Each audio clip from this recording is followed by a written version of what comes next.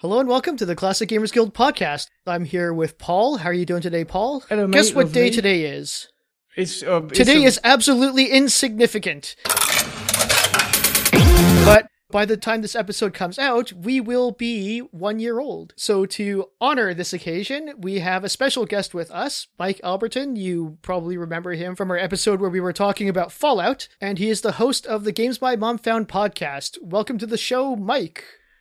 Hey, it's nice to be back on, especially to celebrate your year anniversary. Well, thank you very much. And your podcast, of course, focuses on you guys playing some older games for the first time and having a little chat about it, which is a little bit different from our podcast, which is why I'm not too upset at the fact that yours is doing so much better than ours.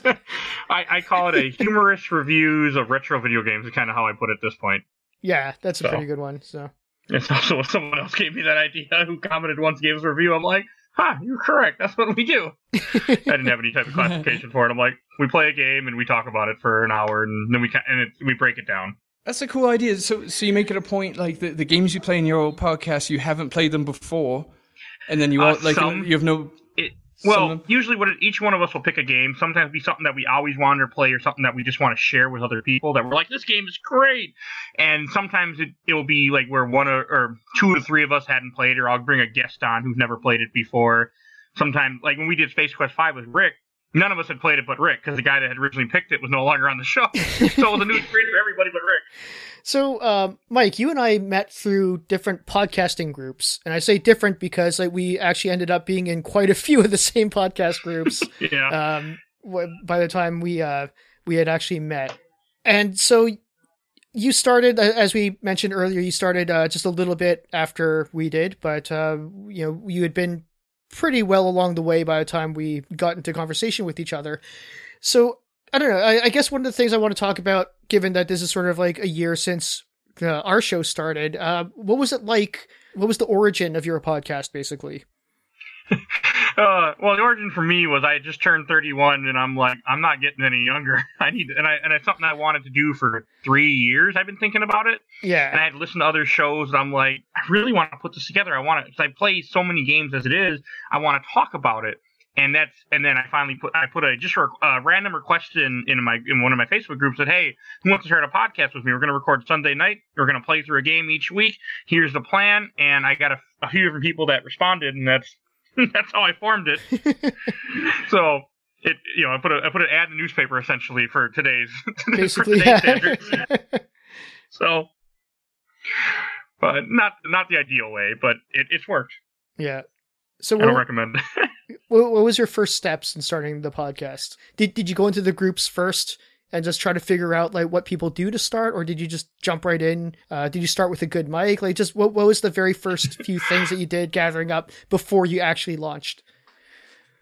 Unfortunately, nothing as well planned as that. I had a cheap mic that I had bought because a year before that, or 6 months before that, I was supposed to start a podcast with a guy. We recorded one episode, and then nothing happened. He didn't publish it.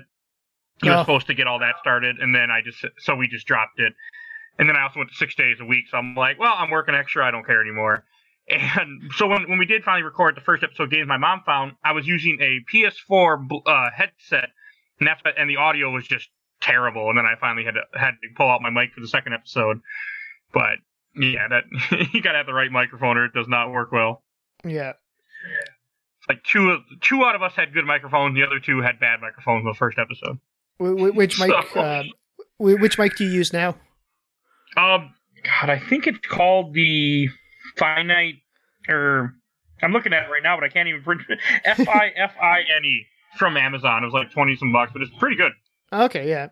That's basically, I think by the time I started the Classic Gamers Guild podcast, I've had the ATR 2100, which you've probably heard a lot about, since you're in a lot of podcast groups. It's a very standard, beginner grade, but very competent and good quality beginner grade microphone. But previous to this, in a podcast that I attempted earlier, I found the cheapest microphone on Amazon, and it was actually pretty decent. I think I didn't know this till after, but apparently the sound quality is fairly comparable to the Blue Yeti, just much cheaper.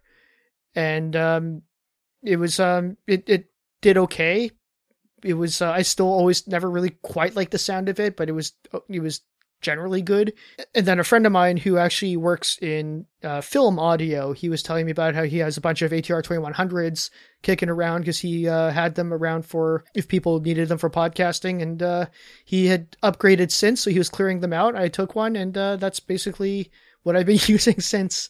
And then at some point, actually, I still couldn't really quite get a good quality of sound out of it, because I think it's just sort of like the way my voice captures on mics is just generally not appealing. And so at one point I was talking to Paul, because he had become more and more part of the show until he became the co-host. And I asked him, like, how come you always sound so much better than I do? He introduced me to the concept of using the interface with the XLR cable connector. And so I bought the cheapest one of those I could find on Amazon. And it was actually like a night and day. It sounds so much better going through XLR and interface rather than just plugging straight to the USB. I need to switch to that somewhere. I just do plug in straight USB. Mm-hmm. But that does sound a lot better. I've thought about it. I've been tempted to get a blue snowball at some point as a next microphone upgrade too. It hasn't happened yet. I have issues with blue generally. Yeah, I kind of do too. My issues with them isn't really sound related, but the quality. The only two products from Blue I ever bought both broke within like 6 months. Oh, and I know that's a bit more of a rare case. I know that they have a better reputation than at least that. But yeah, from my experience, I was 0 for 2 with them. But I can't recommend the Shure SM58 enough. That's like a little workhorse. Like one of them designs that's like 30, 40 years old. There's never been a reason to change it. It just works that good. I think they're cheap too, so that's what I'd recommend. Yeah, a friend of mine, the same friend who sold me the ATR 2100, he also told me about the Shure SM58, just as an offhand comment. He just sort of mentioned that they you can pretty much hammer a nail with them and they'll still work. Yeah, I was just trying to think of a witty comment to make about how heavy they are. Just as you said that, I'm like, through glass. See, I still don't have anything witty, but I was gonna. You'll see. It's the plus one mace of microphones. Yeah. You must be a D&D fan, huh? Well, I was wondering. This is going to sound like a dick question, but I'm serious. What specific game did your mum find? Like, I'm guessing the name came from somewhere. Did she find a specific game? Well, it came from one of our the co-host that I unfortunately lost after 15 episodes. He's the one that came up with it, because when we were trying to figure out a name for the show, I had a couple I was shooting around. His mom had found his Game Boy SP for him when he was visiting for the holidays, and that's where the name had come from. Oh, okay. But the first game my mom ever did find me, unfortunately, I wasn't able to play, was Super Ghouls and Ghosts for Super Nintendo. Right. That was the first game I ever got. Yeah, that didn't go so well. Yeah, that would have been a good idea to come up with a name. It just came from the fact that his mom had found him his SP, and that's kind of how we were having a hard time picking the name to begin with. Yeah. Yeah, you can tell that I was not really the best at picking names for our show either. I just thought it was just kind of funny, the guy who picked the name, and he's also the guy that found us the music for the intro, which we use now. But he's the one that wasn't able to stay, because just the strenuousness of doing a podcast, especially because there's not really any money involved usually for a little while. It takes a while to really get going. Plus, I didn't want. I was kind of curious. Like, it sounds rather grueling to commit to playing a game a week. Like, how do you do it? Does it come a point where you'd have to just watch a playthrough, or what do you do to get through them? It's happened a few times. Normally, I mean, I have beaten every game on the show except for one, because I could not finish Beautiful Joe for GameCube. Right. But that's one tough ass game. It is. That. I was just going to say that's understandable, because it's pretty hard. I don't think I really got beyond like a level of that. It's really good. It's just it has to click for you. Like 2 of the 4 of us were able to beat it, and the other 2 of us were not able to finish it. But I mean, some weeks are fine. I have a rule of thumb where the game can't really be over 12 to 15 hours tops. I prefer something. We usually try to stick with stuff that's about 8 to 10 hours. I mean, a lot of games are shorter, and sometimes we throw in like an NES game that, with save states and other ways, you can beat it within an hour, and that way it'll help you more time for the following week idea. I calculate everything, so it's short game, long game. Right. That makes sense. So are you more like like 2 hours a night kind of guy, or like the day before you record, you just stay up all night and play? One of my co-hosts, he's done that a few times where he hasn't touched the game. Like Golden Sun is a 20-30 hour RPG, which is one of our early episodes when we didn't really know what the hell we were doing. And my buddy played it in like a night. He just played it nonstop. He put it off. We had 2 weeks to do it. He just didn't get to it. And then finally, he's like, oh crap, I better finish this. And he played through it all. But wow. Normally, I try to start everything ahead of time. And then, like, I usually have Monday, Tuesday off and try to play as much as I can the first 2 days. Did he actually find all the gins? No, none of us did. But, Golden Sun is a really good RPG, though, for Game Boy Advance. I don't think enough people have played. Yeah. I'm not even really a JRPG kind of guy, and that's one of the rare exceptions. Like, I absolutely love it. I think it appeals to me, even though I'm not really an RPG fan. Or, not a JRPG fan, I should say. I love RPGs. Yeah, well, you love more of the Western style RPGs, I feel exactly. like Fallout, probably Baldur's Gate, I'm assuming? Yeah, that sort of thing. Which I never played.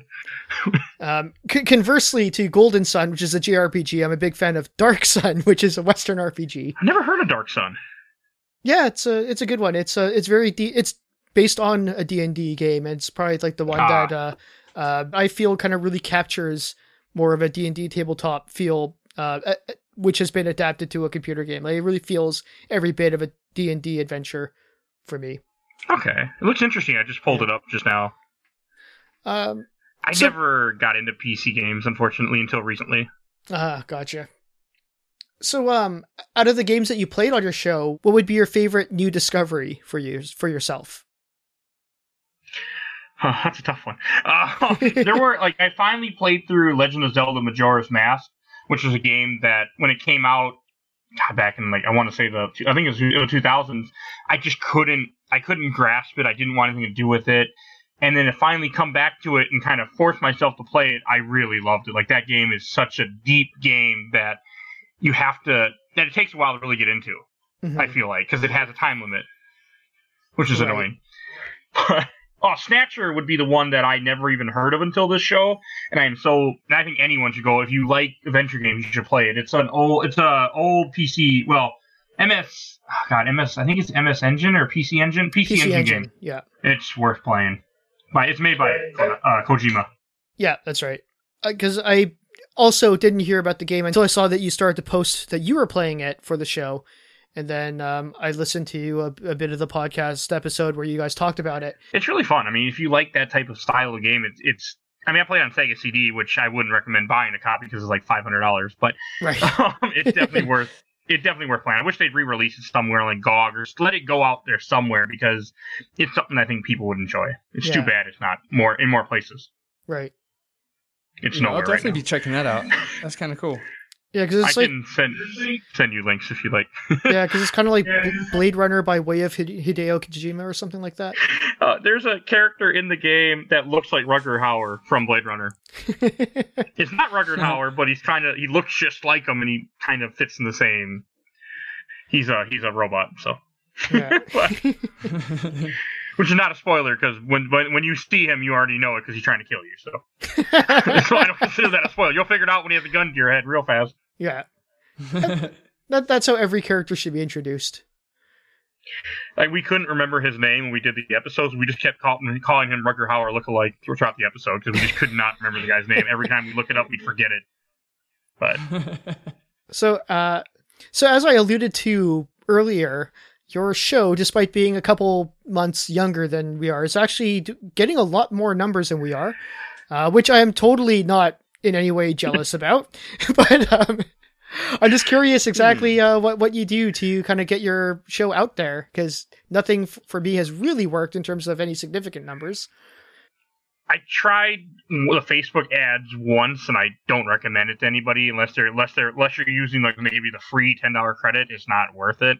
Right. Mainly for me, joining lots and lots of Facebook groups, and then just trying to post in there whenever I can, just about random stuff, so people recognize my name, and then I will promote the episode. But I don't never, like I tell anyone in the podcast, don't ever post it with the link in the post, because then Facebook, oh, you're trying to spread your show, or you're trying to do this. You didn't pay us, so nope, not going to let anyone see this. They do hinder posts that have links in them unless you're paying them. Interesting. I did some tests where I would publish it in the group, and then like when you publish it from your own page, you can see how many people view it. Yeah. And if you publish two different things at the same time, and one has a link and one doesn't, the one without a link will be shown to more people. So Facebook is that is very helpful information. I shall have to I'll just have to take that into consideration moving forward. It can work in some ways, but if you're trying, and then anytime I talk about it, I try to always make it a question. Like I will say, like, hey, have you played this game before? This is what I think of this game. And then I'll slip in the name of the podcast and put a link in the comments. And that tends to get people talking and get people more excited about what you're doing and want to check you out more than just a simple ad. Like, oh, I see an ad. They don't, your eyes just keep going. But if someone's, having a conversation with you and you get your interest, you're gonna hopefully jump onto it. I always know, in general, that I should try to inspire more engagement in the post, but then when it actually comes time, I'm just sort of like, here's the episode. But I know I should be like asking questions or like trying to generate conversation, but when it comes to the moment, I'm just sort of like, hey, we did this. Well, I do it in groups that aren't interested in what I have to say half the time. Yeah. So that's part of it. In your group, they're there for that reason. Is different versus like what I'm doing. Yeah, Rick, I can't blame you because it's like after, talking about it, making notes, recording the episode, then you stay up like half the night editing the whole thing. By the time we're done with it, it's just like, whatever. Here's a fucking thing. Done. Yeah. I don't want to talk about this anymore. I really like editing. There's only been one episode where I was just like, let's get this over with. We did a 3-hour episode once, and editing that took forever. But no, I really like editing. Yeah, I actually really like editing ever since I started enforcing the 40 to 50 minute time frame. So usually around the time that we start hitting 40 minutes, I start waiting for a moment to end the episode so that it doesn't go over. And then I'll edit it down to about, my ideal is 35 to 45. Some of the longer episodes hit about 50, but I generally really try to regulate because I don't want to have to, the very first podcast I did, I tried to aim for 45 to an hour, and then, recording ended up being like 115 to 130, and trying to cut that down just took like 3 hours just to get through. And especially back then I didn't really have, I recorded on single track rather than multi-track, and that just like adds time trying to get that to work. I record all single track, unfortunately. I've been meaning to switch to multi-track. Like, we've been meaning to use Clean Feed ever since you came on the show back with Space Quest, but it hasn't happened. Well, we tried once and it failed, and we just never got around to it yet. Yeah, it's a little different now too, because now multi-track is behind a paywall on Clean Feed, whereas it used to be free. So we did. We did bite the bullet, or I should say Paul bit the bullet and forked over to get back on the multi-track. But for a while there, we it was like, well, we can't have guests anymore for a little while. We do everything through Skype, which is not the best, but it can work. Yeah. We made it work. Skype is screwy though. That's all. Some days it works. Some days it just doesn't want to do anything you want. Doesn't want to open. Doesn't want to start. Doesn't want to call people. It's fun. What would you do differently if you were to start if heaven forbid your current podcast just like completely disappears and you want to start a new one? What would you do differently starting completely from scratch? Oh, that's a tough one. I have thought about if I lost all my co-hosts, what I would do. Yeah, because I've always had backup plans. I can't see myself starting from scratch ever, but if I did have to start from scratch, record ahead of time, put 4 or 5 episodes in the can before we release it, so we're always a couple weeks ahead of time. Yeah, like a lot of shows do. Yeah. So you're not in a situation where if we miss Sunday recording and we publish on Monday night, we have to record Monday night, and it's happened to me a few different times where I'll get a message from a friend, one of your guild members, Richard, will be like, "Hey, your show's running late." I'm like, "Yeah, I'm recording right now." Of course, it's Richard. Yeah, he always listens to the show, and it's funny. He'll be like, so he'll wait a few hours, and he'll be like, "Hey, is everything all right?" I'm like, "Yeah, we're running late." He's very good for reminders like that. That's for sure. It's always funny. It makes me smile every time. But we've only had one time. I was out of town. Like, I live in Minnesota, and I was in Chicago that weekend, and everything went wrong. One guy was in Virginia, and he had a thunderstorm. He lost power for 2 days. So, everything that could have went wrong that weekend, and we finally were able to get it done. But it was, yeah, it's the joy of trying to get people together. Yeah. So, or maybe a better way to phrase it would be, if somebody came to you wanting to start their own podcast, what advice would you give to them? Find a subject that you can talk about every week, and know that, you're pretty much taking as I joke, it's a part-time job with no pay. But if it's something that you love doing, something you're passionate about, that's what matters. Mm-hmm. And just being prepared for what undertaking you're doing. And it takes a while. I mean, from what I've heard, it takes like 3 years to really find your footing with your audience. Oh, that's good. And some it's something to look forward to for us. Well, sometimes I wonder, is this it? Is this really what it's going to be? To repeat. I read somewhere in one of those podcasts, like most of the groups, I see people post things, and they'll be like, I saw one person once, like, I posted my first episode, we're over 1,000. I'm like, oh, and this is back when I only had like a month worth. And then I was reading, and I realized she was like an Instagram model who already had thousands upon thousands of followers. So it wasn't hard. People that wanted, she already had an audience. And there's a buddy of mine who's also in the Classic Gamer Guild who has a podcast.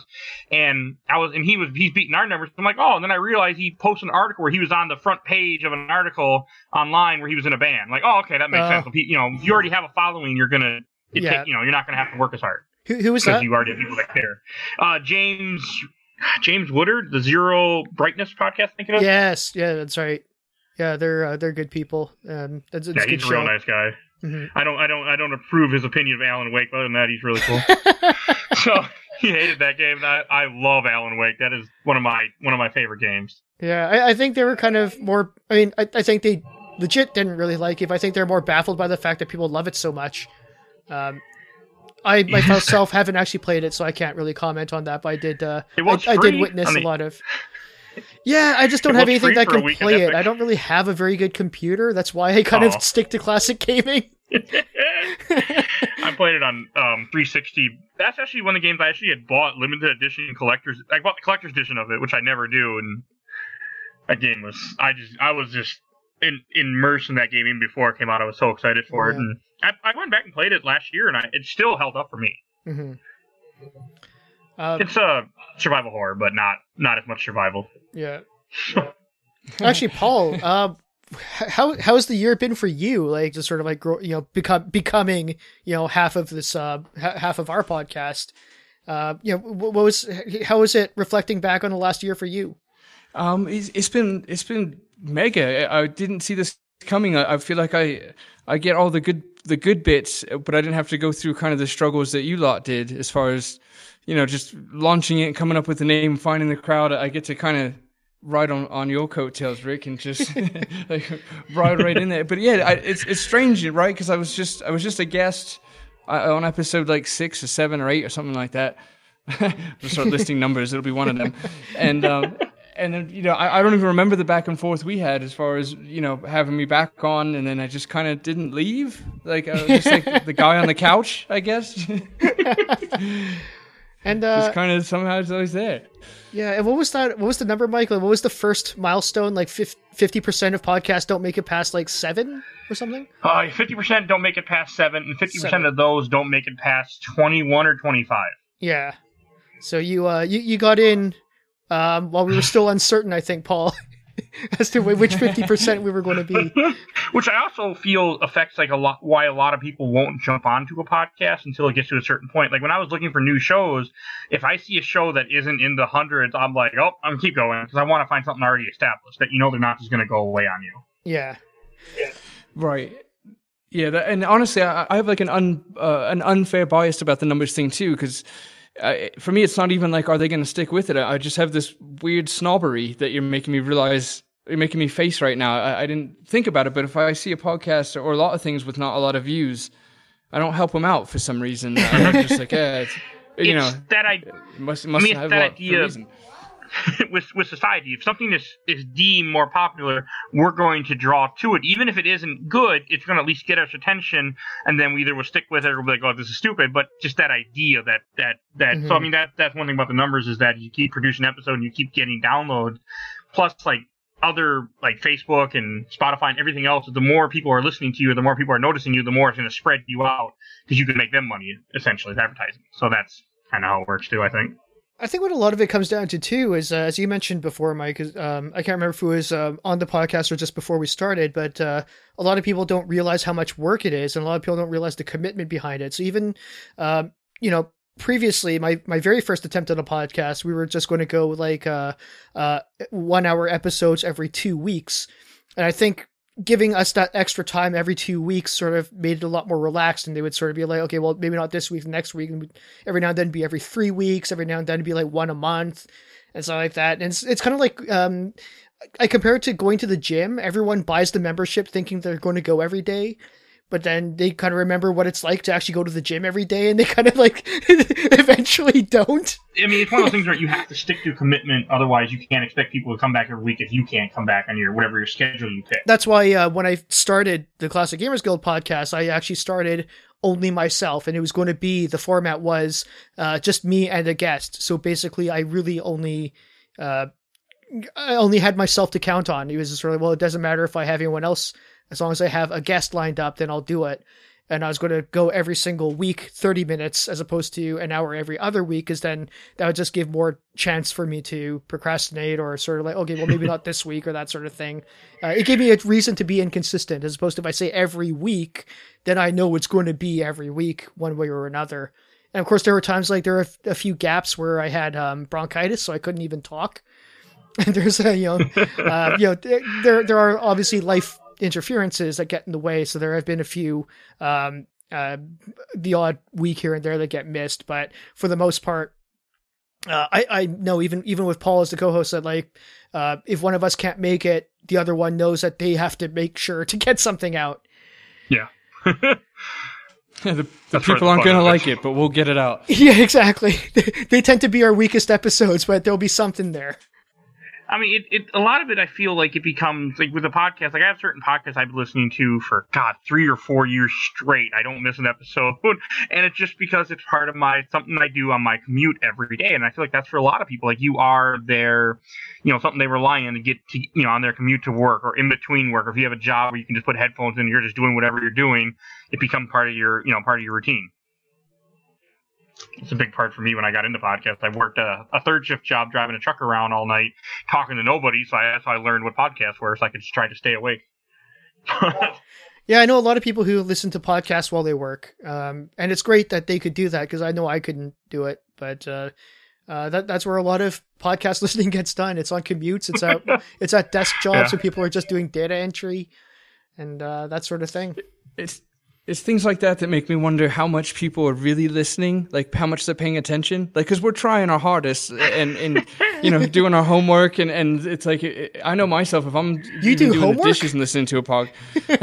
No, not at all. No, never did, never will. But if I'm doing the dishes and I'm listening to a podcast, I'm barely listening to the podcast. It's just like a weird, familiar, comfy voice in the background, but I'm not really paying attention. So that makes me look in the mirror, like I'm trying real hard. Are you guys even listening out there?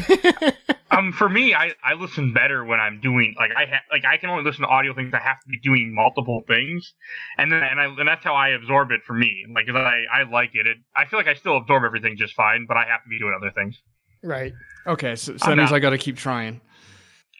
Well, it's like my dad's like that. Like I try to get him to listen to the show, and he listens to every episode for me, usually about half an hour before he's done.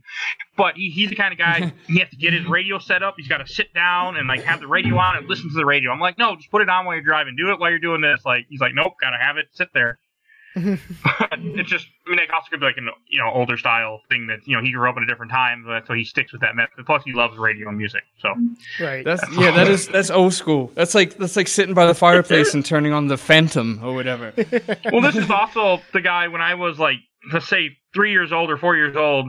He would take me in the stroller, wheel me to somewhere with a large field, and set up like 100 foot of cord to get in radio stations in from miles away. So he's Wow. He's just very into that type of world with radio and things. And I respect that, though. That's cool. Yeah. What's really great about your show too is that you have that one consistent format. So you play the game, you talk about the game. Whereas on our show, we kind of have a constant identity crisis where it's sort of like, okay, for this little bit, we're going to start doing it like this. And then after a while, we're like, hey, let's try doing it like this instead. And then let's go back to this. We're going to do interviews, or we're going to talk about individual games, or we're going to talk about topics, and then just sort of like flip flop back and forth and stuff like that. Which I think kind of gives us a sense of variety, so you're not always stuck with something. But at the same time, I think it is also like would be a good idea for something like your show, where you have that constant premise and idea that just keeps going forward, so people know what to expect. Whereas with us, it's sort of like, well, what is it going to be this week? Yeah, it will be barely connected to games. But I mean, I listen to 2 podcasts where they just kind of ramble every week about different video games, somewhat video game movies, whatever. And I tune in every week for years, so it's hard to say. Yeah. It's I think there's room for both. It just depends on the person. I mean, with it being free, you can just put as many as you want and then listen to what interests you that week. Yeah. When you have time. Like, I have certain episodes I listen to no matter what, and I have backup ones that I go to if the other ones fail me. So if I run out and I'm like, I need another episode to listen to. I got a game question for you, Mike. Yes. You said that you didn't really play PC games until more recently. So that makes me, I got asked this golden question I never really get to ask is, what's it like playing a Sierra game for the first time as an adult? You just think like torturous and insane? I had played a very few PC games, mainly like RTS, like Command and Conquer when I was younger, but very few. I have one favorite, but with Sierra, when I played Space Quest 5, it wasn't a fun experience at first until I started to understand what I was doing. I'm coming in with no type of context. I didn't understand any of this stuff. I'm like, what the hell am I doing? But I did enjoy it. Somehow. Yeah, it begs the question, like, is this even likable? Like, how much of nostalgia is this for me? What would it be, what would it be like for me in my 30s to walk up to one of these for the first time? I mean, it was fun when I watched a video that told me what to do. I had some fun, but I would never have played it otherwise. Like, I tried playing Monkey Island when it came out on 360, let's say 6 years ago, and I couldn't get into it. And I know that's a really, famously good game. Yeah. Right. Yeah, and first impressions like, wow, it takes them a long time to walk across the screen. Holy shit. Yeah. These games really highlight how much more patience we used to all have. I do have a favorite PC game that I actually went back to a couple of years. I've played it twice in the last couple of years, called Magic the Gathering Chandelar, which is based on the card game, but it's also a RPG where you roam around the world and you can buy cards and buy items and fight other people to get new cards. And it's also made by Sid Meier. Oh, okay. That's cool. That's interesting. I think it's made by Sid Meier. I'm pretty sure it's made by Sid Meier. I'm pretty sure I didn't make that up. It is now, yeah. It is now, yeah. Have you played a text parser adventure game yet? I have. You have not? Okay, I'd be really curious to get your feedback. See if maybe you and the boys want to play one for one of your episodes, or just torture yourself and do it. But I would love to hear from you after you've suffered through one of those. I absolutely love them to death, but my God, I don't really know much about them. I don't even know what they are. I'm trying to think of a good one to unleash upon you now. My bias would probably say Police Quest, but I guess we should try and pick like. I've heard of Police Quest. I've seen in the Classic Gamers Guild people have posted about that game. I know Rick has too. Yeah, it's a very popular one. It's a lot of it's one that a lot of people grew up with. But I wonder if maybe something more SCI, like maybe Police Quest 2 you should try, because I don't think you're going to do very well at Police Quest 1. I'm not sure if you'll even enjoy it at this point, but well, I can tell you right now, it'll be me reading the guide. Just click this, okay. Click this, okay. That's just how I play. Anything older, I won't force myself to suffer. I will just read what to do, and Fair I still enough. find my fun in it. And I have no right. Yeah, that's a good call on Police Quest 2 for Mike, because the parser, it takes away a lot of the ability to just click it away, because you got to think of what you're going to tell the game to do. In other words, it really backs you up against the wall. but there are some fun parts about it too. you have to type it in your commands. Look at this. Oh, God, that sounds miserable. Oh, actually, no. You should do. Your first one should be Leisure Suit Larry 3. I played one of them because it's long not time ago when I shouldn't have been. Yeah, it's not as torturous as the first two, or at least not as punishing as the first two, I should say. I'd say they're all pretty good experiences, so I can't say torturous, but the first two are really punishing. The third one is it's the last of the parser games, but it's also kind of a little bit more forgiving, so might be an interesting one for you to try that one. Okay, I'll wish list it on GOG, and maybe I'll check it out sometime it's on sale. Yeah. I just like Paul. I didn't think of it until Paul mentioned it, but it would be kind of interesting to see what you guys think of a parser game. I put it on the show and torture them. Exactly. There are some fun parts of the parser where it's fun to type in. First of all, like 12-year-old inappropriate things. Even as an adult, they hold up. It's still fun to do that. But also, just typing things in to see what the developers already thought of. Sometimes you'll type something in kind of backwards or twisted, and the game will respond to it, and you're like, "Holy shit, you sick bastards thought of that." So that's kind of the upside to it. Yeah. If you click on the guy in Space Quest 5, he'll be like, "Hey, this is a family game." When I was actually trying to make him do things, I click on. I was laugh like So I do like when they put like funny things in that, like in that Sierra game at least I did play. Or actually, a really good example of that, although it's not a parser game, but it's in the original Maniac Mansion. One of the things where it's sort of like, hey, let's see what happens if you try to microwave the hamster. And they thought of that, and they fully allow you to microwave the hamster.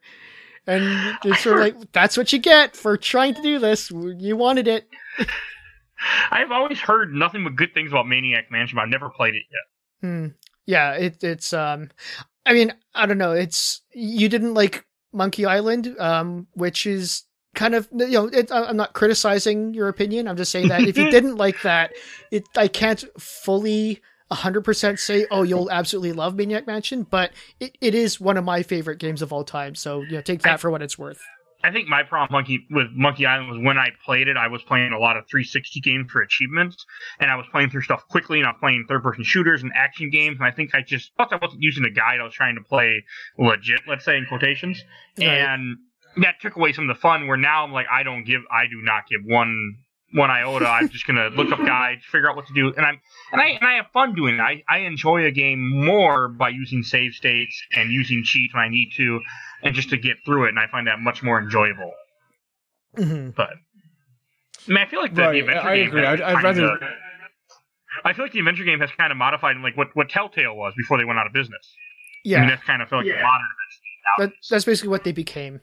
Although in the indie scene, there's a lot more retro throwback style adventure games, which are, if you're like us and kind of long for that, there's actually quite a few indie developers who go back and make more of the proper classic style LucasArts-ish, Sierra-ish kind of adventure games. That's cool. Yeah. I mean, I would probably, something when you give yourself more of the quality of life things, I get much more interested. Yeah. I mean, we bring her up quite a bit and her game quite a bit, but have you played Laney Berry's St. Christopher's School Lockdown? I have not. Okay. I think I've heard about it. I didn't know what it was. I never actually played it, but I know I've seen the post about it. Do you have any ideas for what you want your show to be moving forward into the future as you come across your first year of existence? Well, we're going to stay with the format that we have, where we do one game every week, but we actually might be changing it here once we get caught up, so that way to stop burnout. We're going to try to do 3 episodes a month that are about a game, and 1 episode that will be about like a company or about a game mechanic, so we give us more time to play a game and still make it a full-blown episode, like dig into like Squaresoft or dig into like Minimap, where did this first come from. Those are some of the ideas we've been kind of shooting around. That's cool. That sounds really interesting. Because we don't want to get burned out. Yeah, we do a lot. I push to do a lot. Like we do a comic. We do 6. Like I was saying before, we do 6 episodes a month, and I'm just trying to find more and more ways to keep producing and keep doing more. I mean, I'm the one that does all the editing, so I'm the one that takes the main brunt of the work. Mm-hmm. But I love it. And, I mean, watching this thing come to life and watching it grow has been amazing for me. Well, actually, just as we come to the conclusion here, as we come to the end of the episode, now would be a really good time for you to, give all the shout outs and plugs for your episode. Or sorry, okay. Not the episode, but the show. It works. I am Games My Mom Found podcast. It's all one word because Podbean, when I first set it up, I didn't realize what I was doing. But you can find it both ways on Google. And any way you search on Google, you'll find us. We are on all podcasting platforms. We are just a video game podcast where each week we dig into a different retro game, give you a hilarious review. We also dig into comics now, like a comic storyline, such as we're going to be doing Sandman Volume 1 here later this month, which is really dark, by the way. Yeah, good choice. I read the first 8 issues. I'm enjoying it. But so we do that. And we also do a video game film, like we just did Resident Evil Degeneration, the first animated movie. Oh, I haven't seen that one. It's worth it if you're not. I mean, because it's actually canon to the series. It takes place after Resident Evil 4, but before Resident Evil 5. Okay. And it leads into Resident Evil 5 with a really quick cameo at the end that meant nothing to me when I saw it before RE5 came out. I'm like, what? Who's Tricell? This makes no sense. But then now that I played 5, I understand. But it's worth watching. It still held up. Oh, good. It was still fun. So yeah, I mean, you guys get a chance, need a new podcast to add to your rotation, come check us out. Sounds good. All right. Well, thank you very much, Mike, for coming on to the show. It's always a pleasure to have you on. And Paul, any last words? No, it was really nice chatting with you, Mike. Hope to talk to you soon, have you back on, all that good stuff. And peer pressure you into playing a text. Definitely peer pressure you into playing a text parser in the future. I'll try one. Because I'm always up to trying any game I can get a hold on just to learn more and enjoy more of gaming. Mm-hmm. Perfect. We'll have to get you back on here maybe to talk about how horrendous it was and why I made you do that. But anyway, there you go. Once you do a text parser game, then let us know and we'll have you back on to talk about it. Okay. I'm probably gonna put one on my show now in the future. Awesome. All right, mate. Well, thank you all for listening, and don't do murder.